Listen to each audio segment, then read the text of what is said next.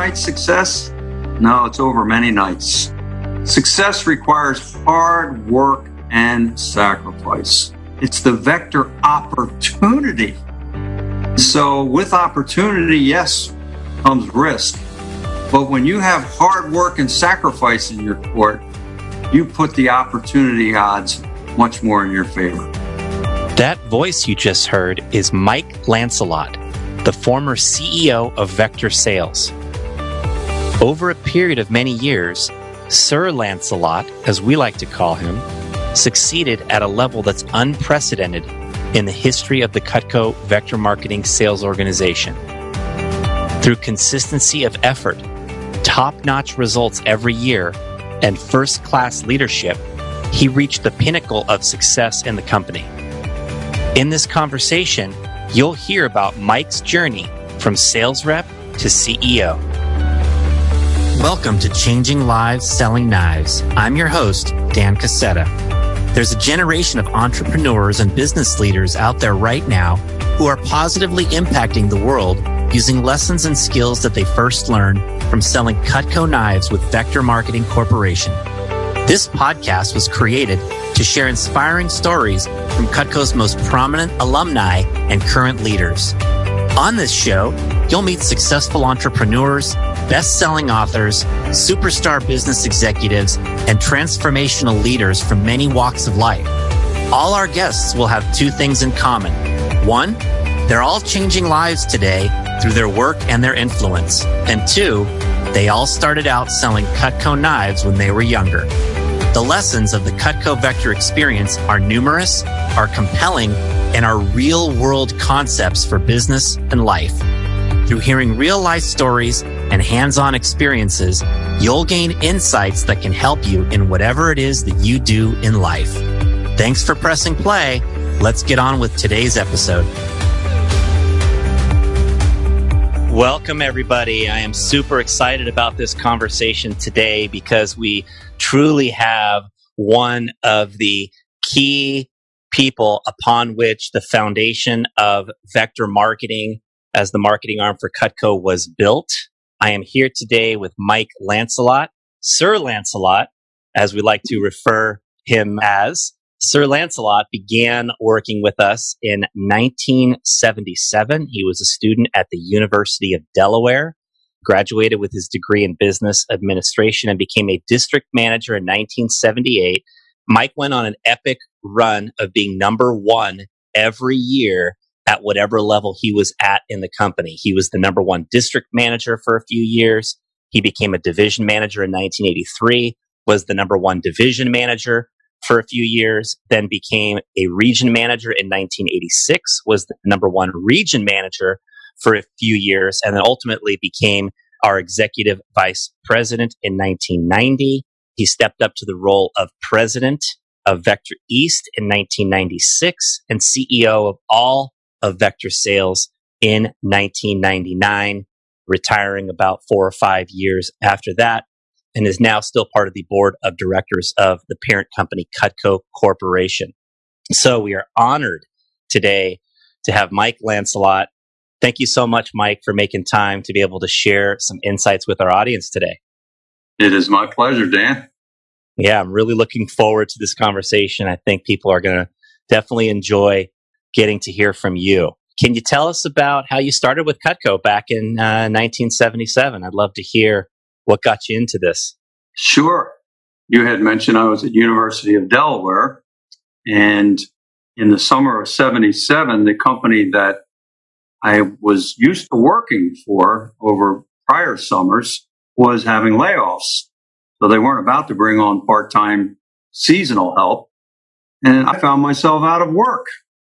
Well, I responded to an ad for summer work, and away I went, working for, it wasn't called Vector back then, but working and selling the world's finest cutlery, Cutco cutlery. So it was right in between my junior and senior years. That's cool. That's cool. What are some of the early experiences that you remember, as you first got started with the company as a sales rep? Well, Dan, the more the business changes, the more the business stays the same. because I remember being on the telephone making appointments every day between 5 and 6 p.m., which is part of my routine, being on the phone every day. And the reason I was taught that, I came to fully understand, is because I wanted to be able to put on at least 5 appointments a day. So that required being on the phone every day. So that is still a tried and true principle by which today's sales reps build their personal sales efforts. 5 appointments a day.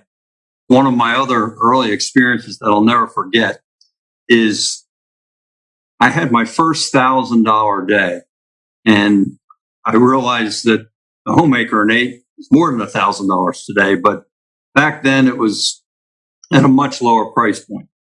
So it was about 10 o'clock one evening, and Don Frieda, the founder of Vector Marketing, was my district manager. And this appointment was right near his home. And when the final order forms were signed and I had my first $1,000 day, I was so excited. I pulled into his driveway. It was night. And my car had one of those old-fashioned Auga horns. Auga! There was Don Frieder's driveway sounding the horn and sharing the good news with them. So those are some of my early experiences. But boy, I sure remember being on the phone every single day that summer. That is classic. The Auga horn in the driveway of the founder of the company's house for the first grand day. That's so cool, Mike. I enjoyed hearing that one. What was your path into management with the company? Well, I remained, when I went back to school for my senior year, I decided to stay part-time. And that's when Don started to train me to be an assistant manager. So the office was about an hour from my school. So I couldn't go in there every single day. But what I did is I went there on the evening of the weekly sales meeting. And I would get there well in advance of the sales meeting so that I could handle PDI in the office, get that experience. I would then start to observe and ultimately, one section at a time, run the interview. And then the same type of training took place to run the training seminar. So between September, when I went back to school, and when I graduated in May of 78, I knew how to run the office. I knew how to run an interview. I knew how to run training. I knew how to run meetings. I had all the basics down. But I also remained vigilant in my personal sales efforts. And so I finished up my senior year as the #1 All-American. And then I was promoted to district manager in September of 1978. Wow. So you were the #1 All-American before this epic stretch of being #1 as a manager. So great as a sales rep, great as a manager as well. This epic run is really incredible. And I'm not so sure that anything has ever been done like this in the company, where somebody, was #1 as a rep, and then was #1 as a district manager, and then a division manager, and then a region manager. Closest thing we have, modern day Vector, would be Drew Frank, who's done this as running an office and as a division manager. But what you've done is truly incredible. I know it's something I always looked up to as I was coming up in the company. To what do you think you'd attribute such consistent long-term excellence? Dan, I feel part of the answer was worded in your question, because you used the word consistent. And as I think back to my efforts at every level, sales rep to CEO and everywhere in between, it was about consistency in my effort. One might think that when the weekly national sales report would be issued, that my name would always be on top as #1 every week. That was not the case. But when the year-end national sales report was issued, my name was there. And more importantly, our team's name was there. So I would say consistency and effort. I also would comment that my willingness to work hard and to accept rejection or setbacks was a factor.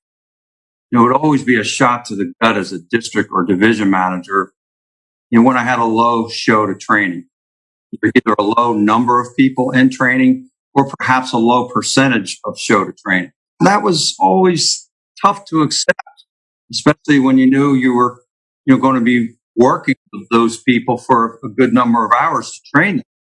And the results weren't up to your expectations.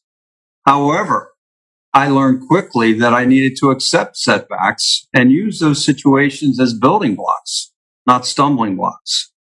And so it didn't accomplish anything by me getting angry at myself or getting angry at the team for a low result. I just recently, in fact, read a quote. The quote is, anger is one letter short of danger. Anger is one letter short of danger. The word anger, one letter short of the word danger. So to learn from setbacks, I think was an important factor in us as the various teams remaining number one. We would build from that. The final thing I would say, Dan, is we were always about creating team excitement, not only where we were as a team, but more so where we were going. So promoting forward, was a great way to overcome adversity, especially if things didn't go well in a particular week or month.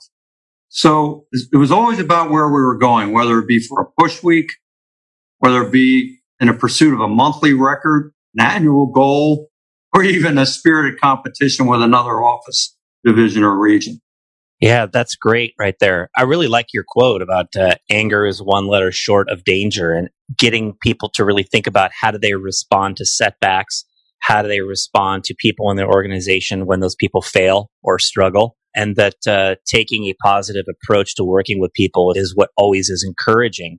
And that when we become frustrated or angry, we tend to kind of suck the energy out of people, and it has a reverse effect that doesn't really work. And I feel like that this applies really in parenting also. I mean, I've got two little kids, and it's easy to get angry when they do something, repeatedly wrong or misbehave in some manner. And I suppose there might be a time for that, but for the most part, it's not the way to approach things, and to be able to, give people the energy and the encouragement they need to move past their own setbacks. So that was a good insight for sure. What do you think motivated you the most during your career with Vector? If you're looking for one answer, it would have ultimately been advancement, but initially income was very important to me. We were a middle-class family, and I grew up in a row home. For people that don't know what a row home is, it's a whole block of homes, and all the homes are connected to one another. It's just door, door, door, door, door. We didn't have much. I just recently visited a home that we moved to from the row home, and it was a single home. So my recollection as an 11-year-old is, wow, we really made it. And then I saw that home was for sale, and it was only 1,800 square feet. I had no idea it was that small. So we weren't ever starving for food, but we lived okay, comfortably. We didn't go on big trips or anything like that, but I was just motivated from an early age to earn income, an entrepreneurial spirit. And so Vector gave me that outlet to really take it to a higher level. And as the income kept rising, the advancements kept coming. And so that was very, very motivating to me to be able to advance. Because once you have the income and once you're comfortable, as I became with an income level, sure, you wanted to drive it higher, but that wasn't the primary motivation. Really, at the end of the day, the primary motivation at that point in my career was income and advancement were achieved by the main motivation of helping others to succeed first. Right. When do you feel like you flipped that switch where, from it was about your opportunities and your advancement to really realizing that if you invested in the people that you had, that the good things would circle back to you? When do you feel like that flip switched in your mind as a young leader? That's a good question. And I'd have to think about that for a moment, because I certainly figured out quickly as a district manager that my income was driven by helping others to succeed first. And of course, that is one of the Vector philosophies. I understood it. But I would say, Dan, when I became a division manager and had an opportunity to see other district managers and assistant managers, part of our team grow, that's when it really connected with me. That, where proof was in the results of others succeeding first. And then, of course, my income kept rising. So it's like, wow, this is a win-win. There aren't too many win-wins in life. But in Vector, I learned very early in my career, this was a true win. The Vector philosophy of, in order for us to succeed, our people must succeed first, has been tried and true. And another awesome illustration about the business changes, but the business and the basic tenets of the business have remained strong, tried and true. Yeah, for sure. I think that as sales reps, we have this direct correlation of our results to our income. And yes, we help customers. We bring them a great Cutco product, which of course is, the win-win element of being a sales rep. But I do think as sales reps, we are most motivated by our own personal goals and our own opportunities, our own income. And so when somebody becomes a manager for the first time, that's kind of the paradigm that they have in their mind. And I would agree with you that it's when you see all of the evidence of people around you succeeding, the more stories that start to come out of your organization of a rep, hitting their first promotion, or a rep hitting their field sales manager promotion, or somebody becoming an assistant manager, or somebody running a successful branch. As you advance as a district manager and probably become a division manager, you start to have so many of those stories that the switch really does flip to realizing that, my business is about developing people. And I feel like that's what has made Cutco and Vector so great, is that we've been able to spin around this company that sells knives and turn it into this company that develops people.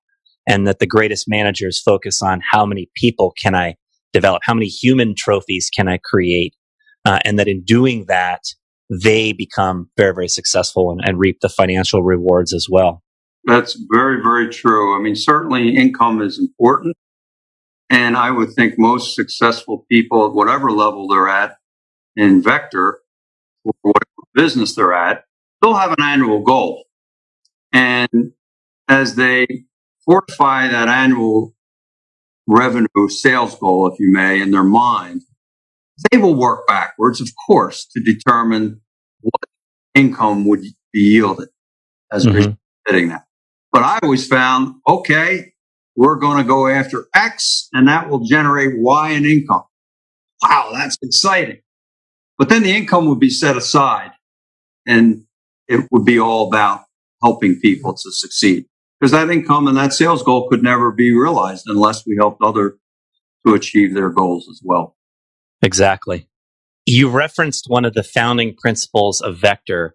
To be successful, we must first help others to succeed. And I can remember Don Frieda sharing this principle. I can still picture him in my mind, actually saying those words. And you were part of establishing the vision and the culture of the company along with Mr. Frieda. And what are some of the other core principles upon which Vector Marketing was built? People, products, and programs. The three big ones. People, products, and programs. That was a definite founding principle.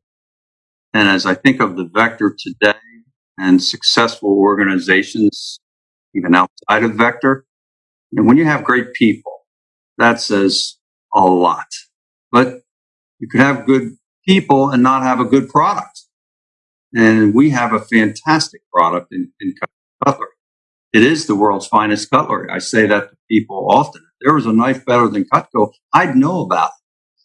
So we combine the great asset of people with the fantastic product, and then the Vector programs bring it all together.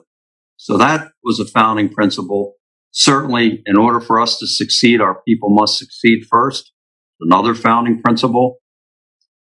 I was very proud of the fact that another founding principle was running an ethical business in every aspect. In every aspect. Everything we say and everything we do. People are watching. And so that was a founding principle. There were two other founding principles, and there were several others, Dan, but a strong recruiting focus. direct sales companies are a direct function of how powerful their recruiting endeavors are, because it all comes down to number of exposures. The more presentations we do, the more sales we make at the basic sales rep level. And the more sales reps we have, the more sales we make as a company, and everywhere in between. So, the company always has had a strong recruiting focus, along with an emphasis on recruiting efficiency. That was something Don Frieda instilled in all of us, that it takes an awful lot to generate a new sales rep. And so the more efficient you can be at every step along the way that ends up in that rep launching, the better off you'll be. So strong recruiting focus and a strong emphasis on recruiting efficiency. Another founding principle was emanated from Don Frieda, was the importance of family, the importance of balance, balance your work career with your family. And so I worked very, very hard in my career, but I look back at our family life, and I'm sure there were sacrifices. Definitely there were sacrifices, but one was not at the expense of the other. What level were you at in the business when you started having kids? Like when you got married and had kids, what level were you at? Well, our son was born in 1980. So I was a district manager at that time. So Joni and I we just celebrated 40 years of marriage in January, which was exciting. And we were married in January of 1979. Our son was born the following July of 1980. And so I was a district manager, and here we were with our brand new home and a mortgage, brand new baby. And these were scary times for me as a young person, but exciting times, because I knew the future was bright with the company I was with and what I was doing. But as much so, I just felt that I was in control of my own destiny, and I was going to do real well. I didn't envision it would be my entire career. I was always staying at that point for 2 more years. But again, the income kept coming, growing, the advancements started happening, and so it was a lot of fun looking back for Joni and me. Let's face it, there were sacrifices. I worked nights and weekends, where a lot of the fathers were home. But I had different time, mornings as a young district manager, with the exception of the summer. So, the time was still there. When I became a region manager and was traveling every week, our son was involved in various sports, but I took an entrepreneurial approach to my schedule. I would put all our son's games in my calendar first, and then do my field visits and everything else around that. I appreciate how you're able to schedule the family activities first and kind of build around that. And I know that was, after a number of years in the business where you had established success. And, in the early days, I think it's important to acknowledge that every one of us that's become successful in Vector busted our butts in the early days to be able to get our offices off the ground. And particularly during the summer months, there were long days sometimes, and there were some 7-day weeks sometimes where we, had to put that effort in to be able to create what we wanted to create. But that this afforded us in short order the opportunity to be able to do what you said about scheduling our activities around the things in our life that mattered the most. Absolutely. And I think that's a pretty reasonable trade-off for a lot of young people to make, to think about the idea of working hard when you're in your 20s, to be able to have those opportunities to, schedule your work around the other things that are important to you and get it all done. You made a very good point about the summer too, because that was something that Joni and I always realized, that once summer started, it would be hard work, hard work year round, but during the summer months, it's magnified. But yet we knew, that the items that we wanted to achieve in life, such as a new home, and then a newer home, and then a bigger home, and all the material things that we aspire to, people do aspire to, we were able to earn by that hard work over the summer, because that's when the majority, not all, but the majority of the income would come in. Yeah. you mentioned the idea of the strong recruiting focus, and you also talked about efficiency being an important part of that. And I feel like for a manager to be efficient in their recruiting processes, they have to be really good at the different elements of recruiting. They have to study their craft to get really good at it. And then what's also important is making sure that as they're delegating, the people they're delegating to are also really good. Otherwise, efficiency starts to dwindle.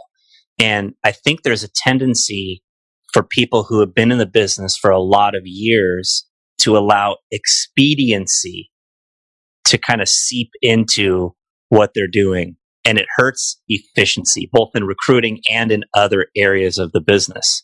And, as you were going through this such a prolonged period of being excellent, I'm just interested in, how did you come to terms with the idea of doing the same things on a consistent basis, balancing delegating to your staff and just maintaining that high level in the organization? How does one maintain that high level in the organization over a long period of time and not succumb to doing things in the interest of expediency or making the business easier?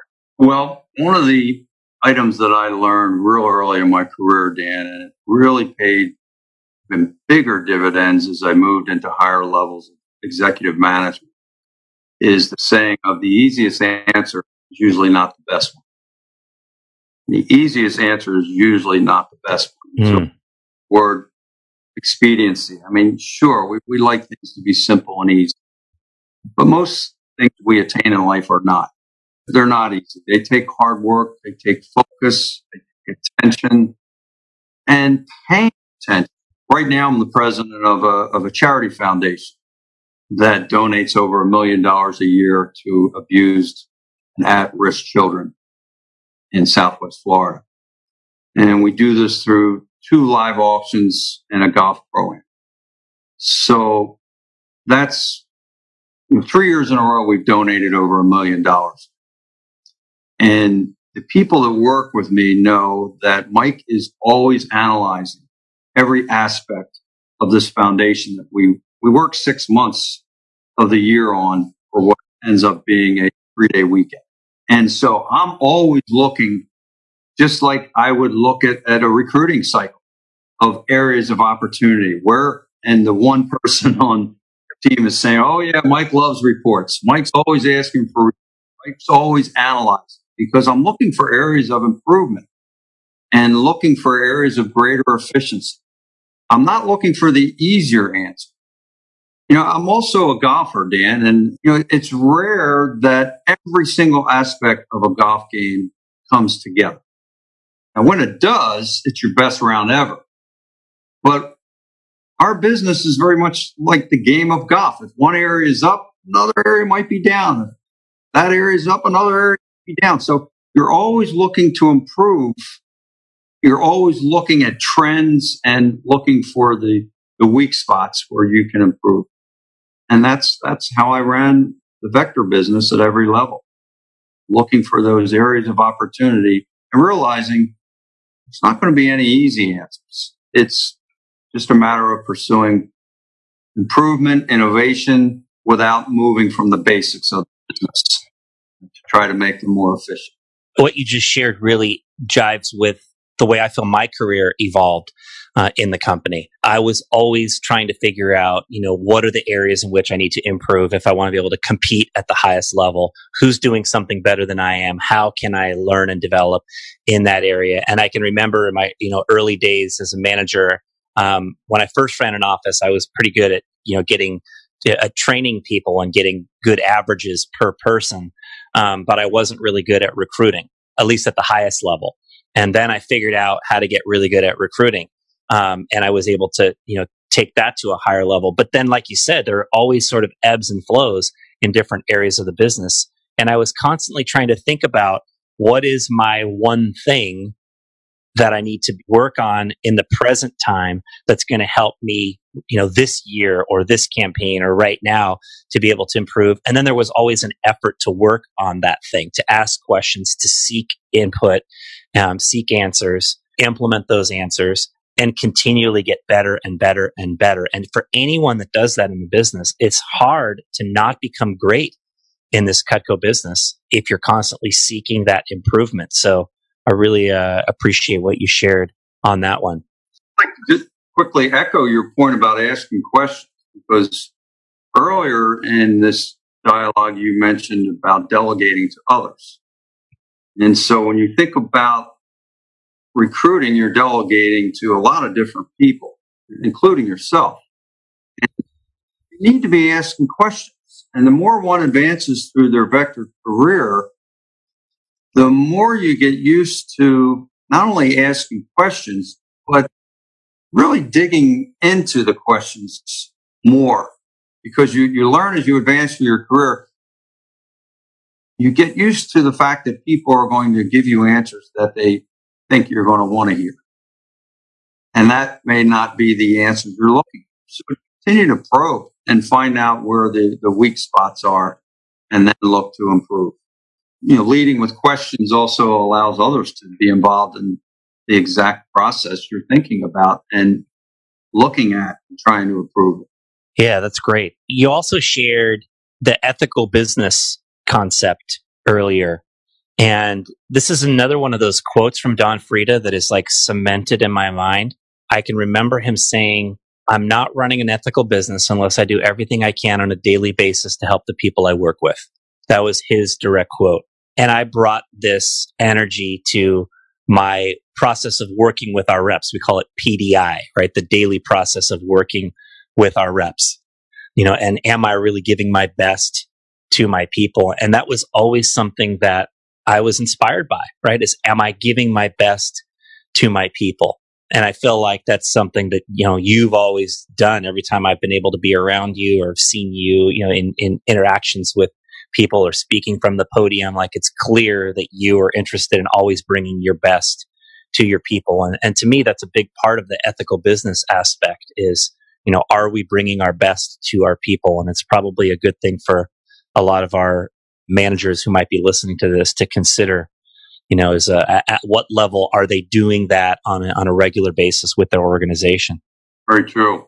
So once you became the CEO or president, the company had some really explosive growth in a very short period of time. I know we went from somewhere around $80 million to well over $200 million pretty quickly. What do you think led to that explosive growth?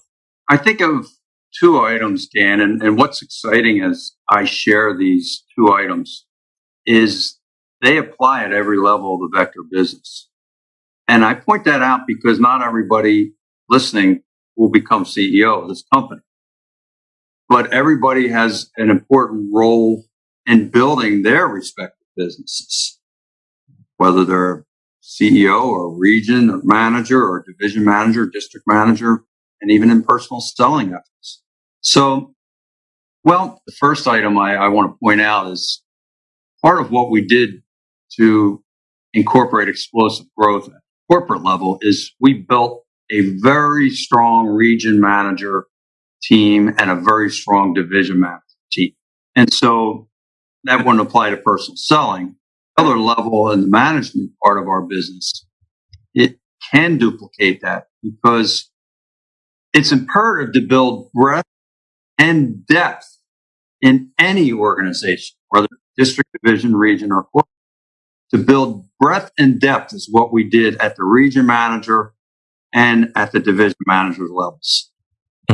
You want the breadth in terms of full staffing, but you need the depth in terms of succession planning.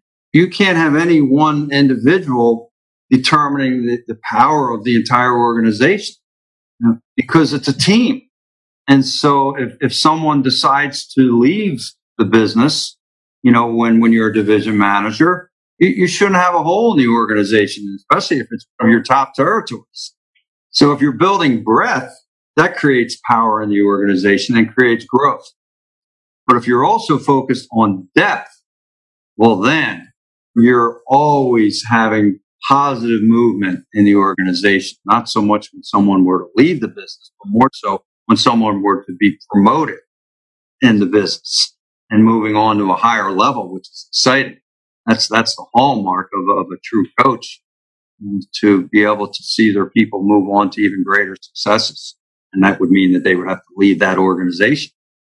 But, if a coach is building depth in the organization and their recruiting efforts, in this case, our development efforts are strong, you have the breadth and the depth. So we had that going on in spades. I learned this as a young district manager.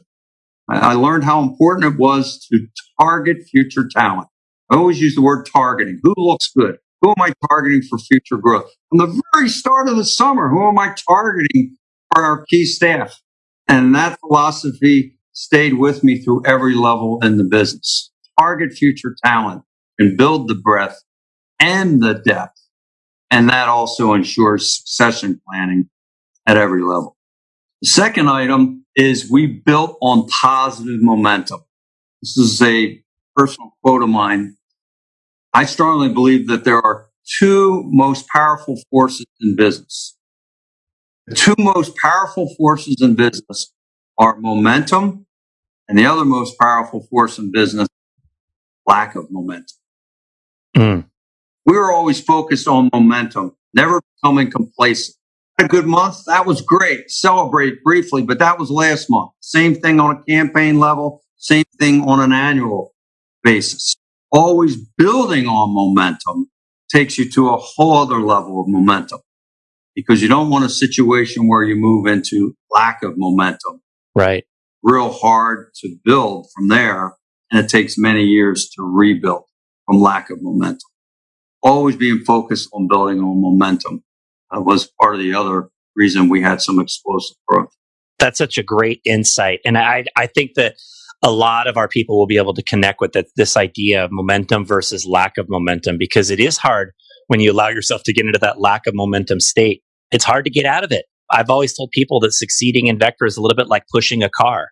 It's hard to get that car moving sometimes at first, but once you start pushing a car, it's pretty easy to keep that car rolling down a flat surface, because of the momentum that you have established. And that's a lot like what we are doing here at Vector. And once momentum is built, it's so important to be very, very deliberate about keeping it going, being aware of potential momentum breakers, whether they be things in your schedule that could cause a issue, or, anything else, transitions, things like that. Just being aware of those things so that you can keep that momentum moving. So that was critical. And I love what you said about targeting future talent, because we have so many amazing people in Vector that when a young kid is told, hey, I see what you're doing, I see your success, and I feel like you could be great at this, and I want to help you get there. I just feel like a young person working with us, hearing that from their district manager or their division manager, is going to be like, oh my gosh, yes, help me. Let's do this. I want to work with you. I want to be there with you. And they want to follow that leader. And to me, I think back to when I was a relatively new person in the business, and my division manager, Filippo Mancini, said, hey, let me show you this, right? I was working on this list of people that I feel like I really want to build this team with in the years ahead. And look, there's your name right there. And my name was at the top of the list. And I remember going, whoa, Filippo thinks that highly of me and my potential. That's amazing. And he latched on to me in a way that made me want to follow him and stay around.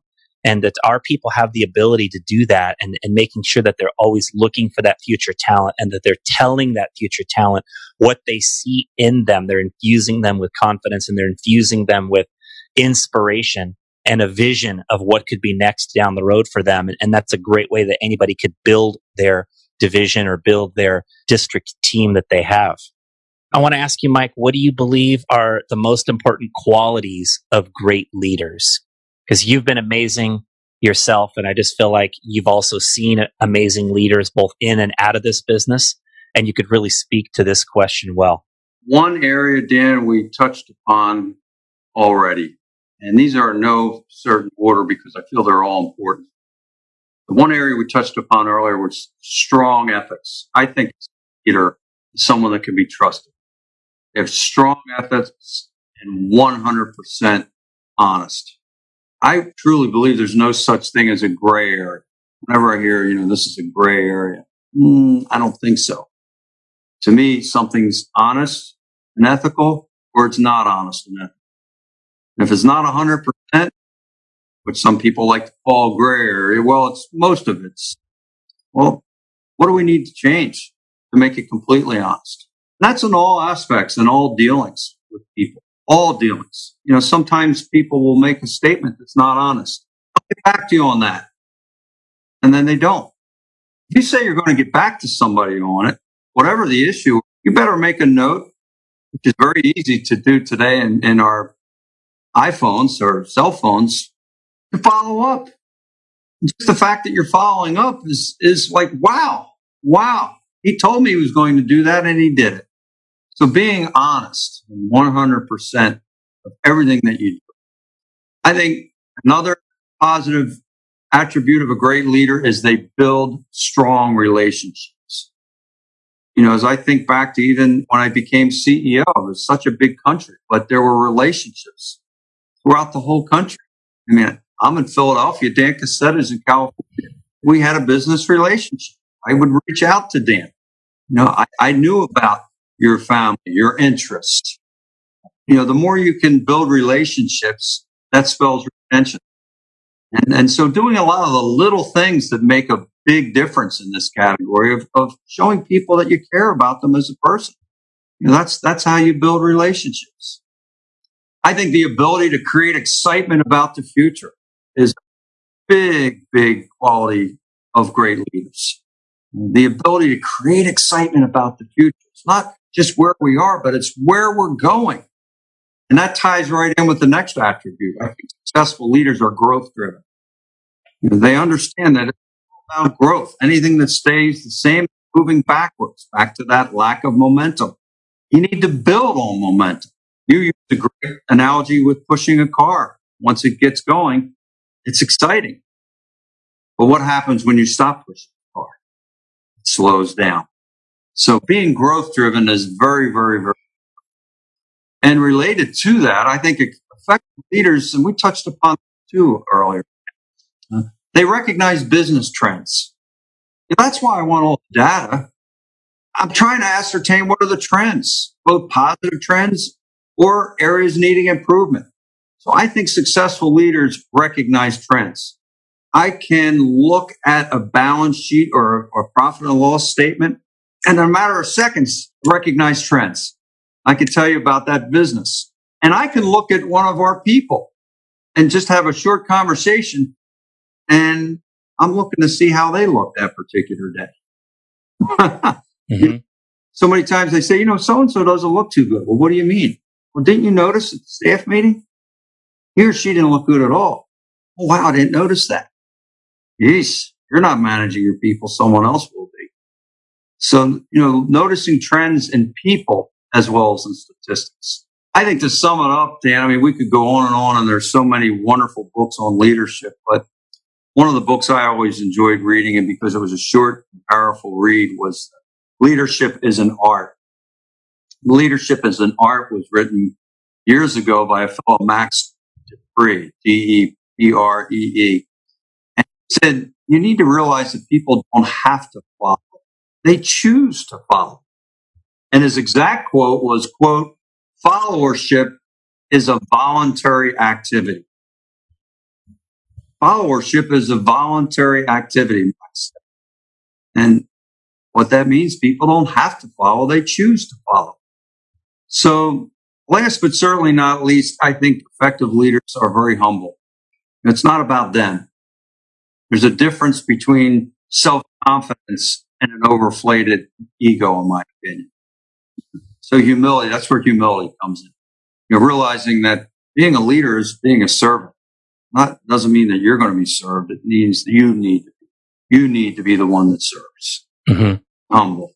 Check your ego at the door without compromising your self-confidence. Right. Mike, those were some really great insights. And I think that there's a lot right there for people to chew on, to think about, how well are they building trust with their organization, the relationships they're building, the way they create excitement for the future. Are they growth driven? The ability to do some business analysis and recognize trends. So many things people can think about and evaluate, from the context of their own leadership ability and where it could be their areas of opportunity. Mike, this has been really great. I just want to give you an opportunity if there's anything else you'd like to share, any other advice that you'd want to give for people who are listening to this podcast. There's going to be a lot of Cutco Vector current people. There's probably going to be a good number of alumni as well that remember you and your leadership and are interested in just hearing anything else that you might have to say. So let me just leave you with that question to see what else you might like to share. Dan, I have two closing thoughts.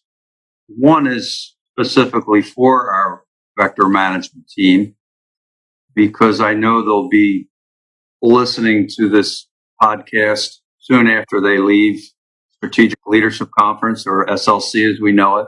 And that closing thought is to always be reminded that there's a difference between what we're doing and what we're accomplishing. What are we doing? Well, we're recruiting, training, and developing people to work and sell Cutco knives. That, in a nutshell, is essentially what we're doing. But you're currently working with Vector. What are we accomplishing? I say we always need to be reminded of the important skills for life that we provide for people that work with us. I mean, there's so many skills for life that people obtain from their Vector experience. I'll just name a few.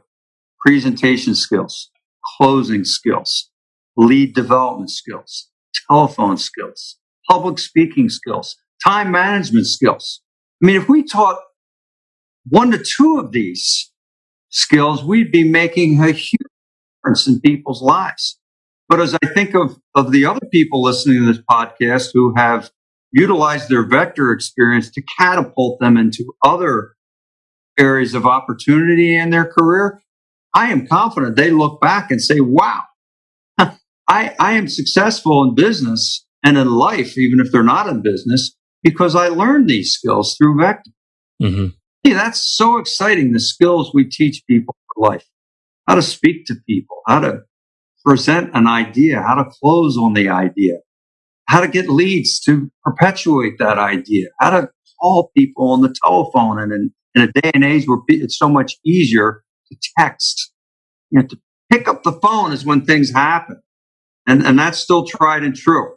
I heard an analogy about a dating service. You might be able to meet a person who you end up marrying through a dating service, online dating service. But could you ever imagine marrying someone without having spoke to them face to face, or met them face to face, or called and spoke to them face to face? So it's face to face and voice to voice contact that carries the day in every walk of life at the end of the day.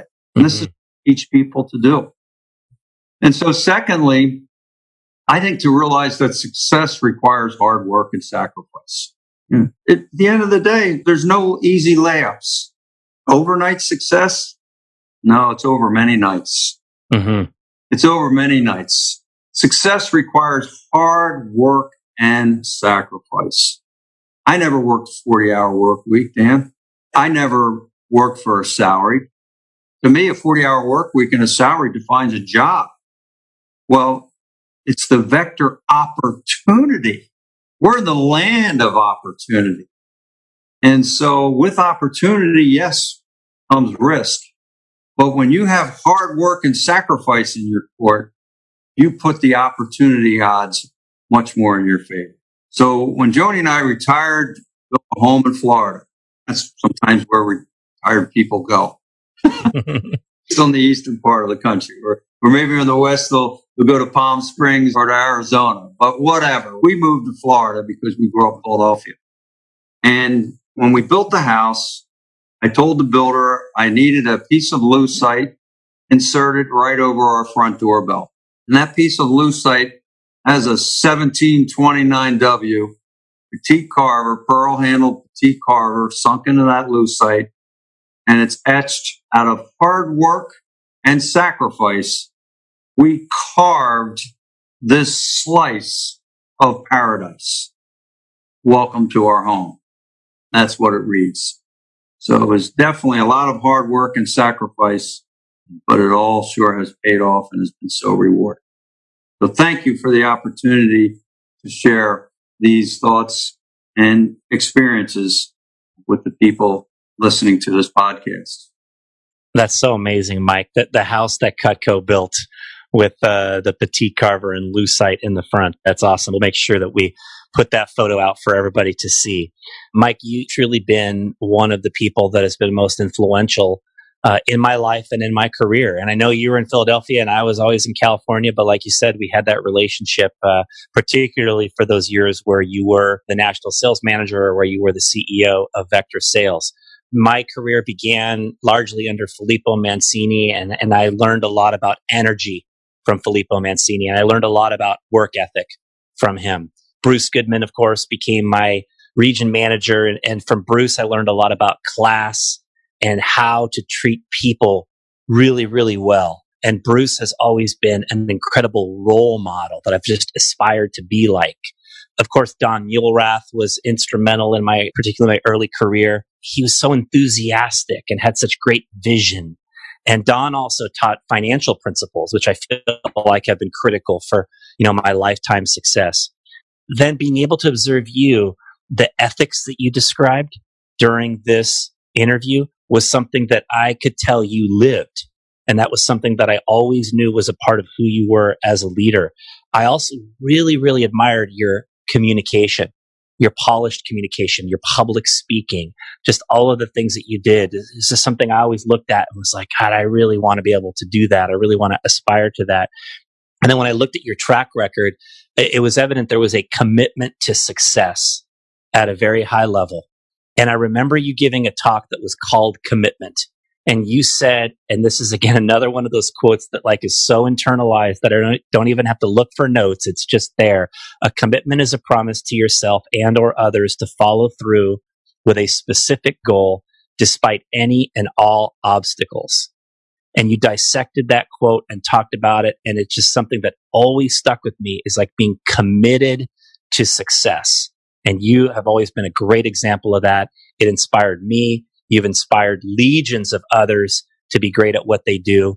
And I just really appreciate you, Mike. I just want to thank you again for making the time to share some great insights with our audience here today. It was my pleasure, Dan. All right. Take care. We'll talk to you again sometime soon. That was Sir Lancelot, everyone.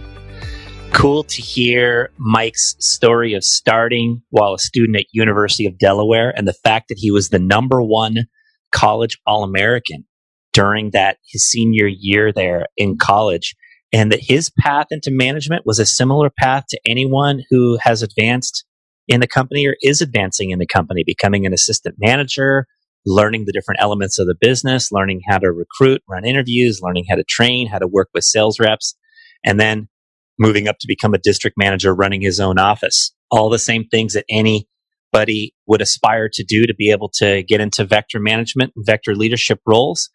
Mike took that path and did it in an excellent fashion. His many years of being a champion in the business, he talked about the word consistent and the importance of that. And I love where he later said there's the two most important forces in business the two most powerful forces in business are momentum and a lack of momentum. Really good insight to consider where are you at in that spectrum and the importance of maintaining momentum when you have it and being very deliberate about that. Of course, Mike talked about a willingness to work. And I love where he said the easiest answer is usually not the best one. That's an important insight to consider as you grow up in the business or as you, venture, well into your years in anything that you do. I do think there's a tendency to look for ways to be expedient and that is typically a recipe for moving backwards. Of course, the foundation upon which Vector was built, people, products, and programs. Mike talking about the breadth and depth that was built in the organization in the late 90s that led to such explosive growth, the concept of targeting future talent. And then, of course, in terms of qualities of leaders, he led off with strong ethics and building trust. That's always something I felt from him as a leader. And it's an instrumental part of building a strong organization and having people want to follow you. And I'll leave you with the quote about commitment, because it's one of Mike's direct quotes that has been so ingrained in my head that it literally is a part of who I am now. A commitment is a promise to yourself and or others to follow through with a specific goal despite any and all obstacles. Consider the commitments you're making, who you are promising to, who you are committing to, and then deal with the obstacles, follow through. The magic word is until you achieve the things that you want. Mike Lancelot is an amazing example of all-around success, personally and professionally. He's been an inspiration to all of us, and hopefully you can derive inspiration to be the best you can be from listening to the words of the great Sir Lancelot. Have a fantastic rest of your day, everyone. Thanks for listening. If you enjoyed today's episode of Changing Lives Selling Knives, hit the subscribe button so future episodes are automatically downloaded directly to your device. And if you want access to today's show notes, including links to any resources mentioned, visit changinglivespodcast.com. This is Dan Cassetta signing off. I'll catch you back here in a few days for our next story about changing lives.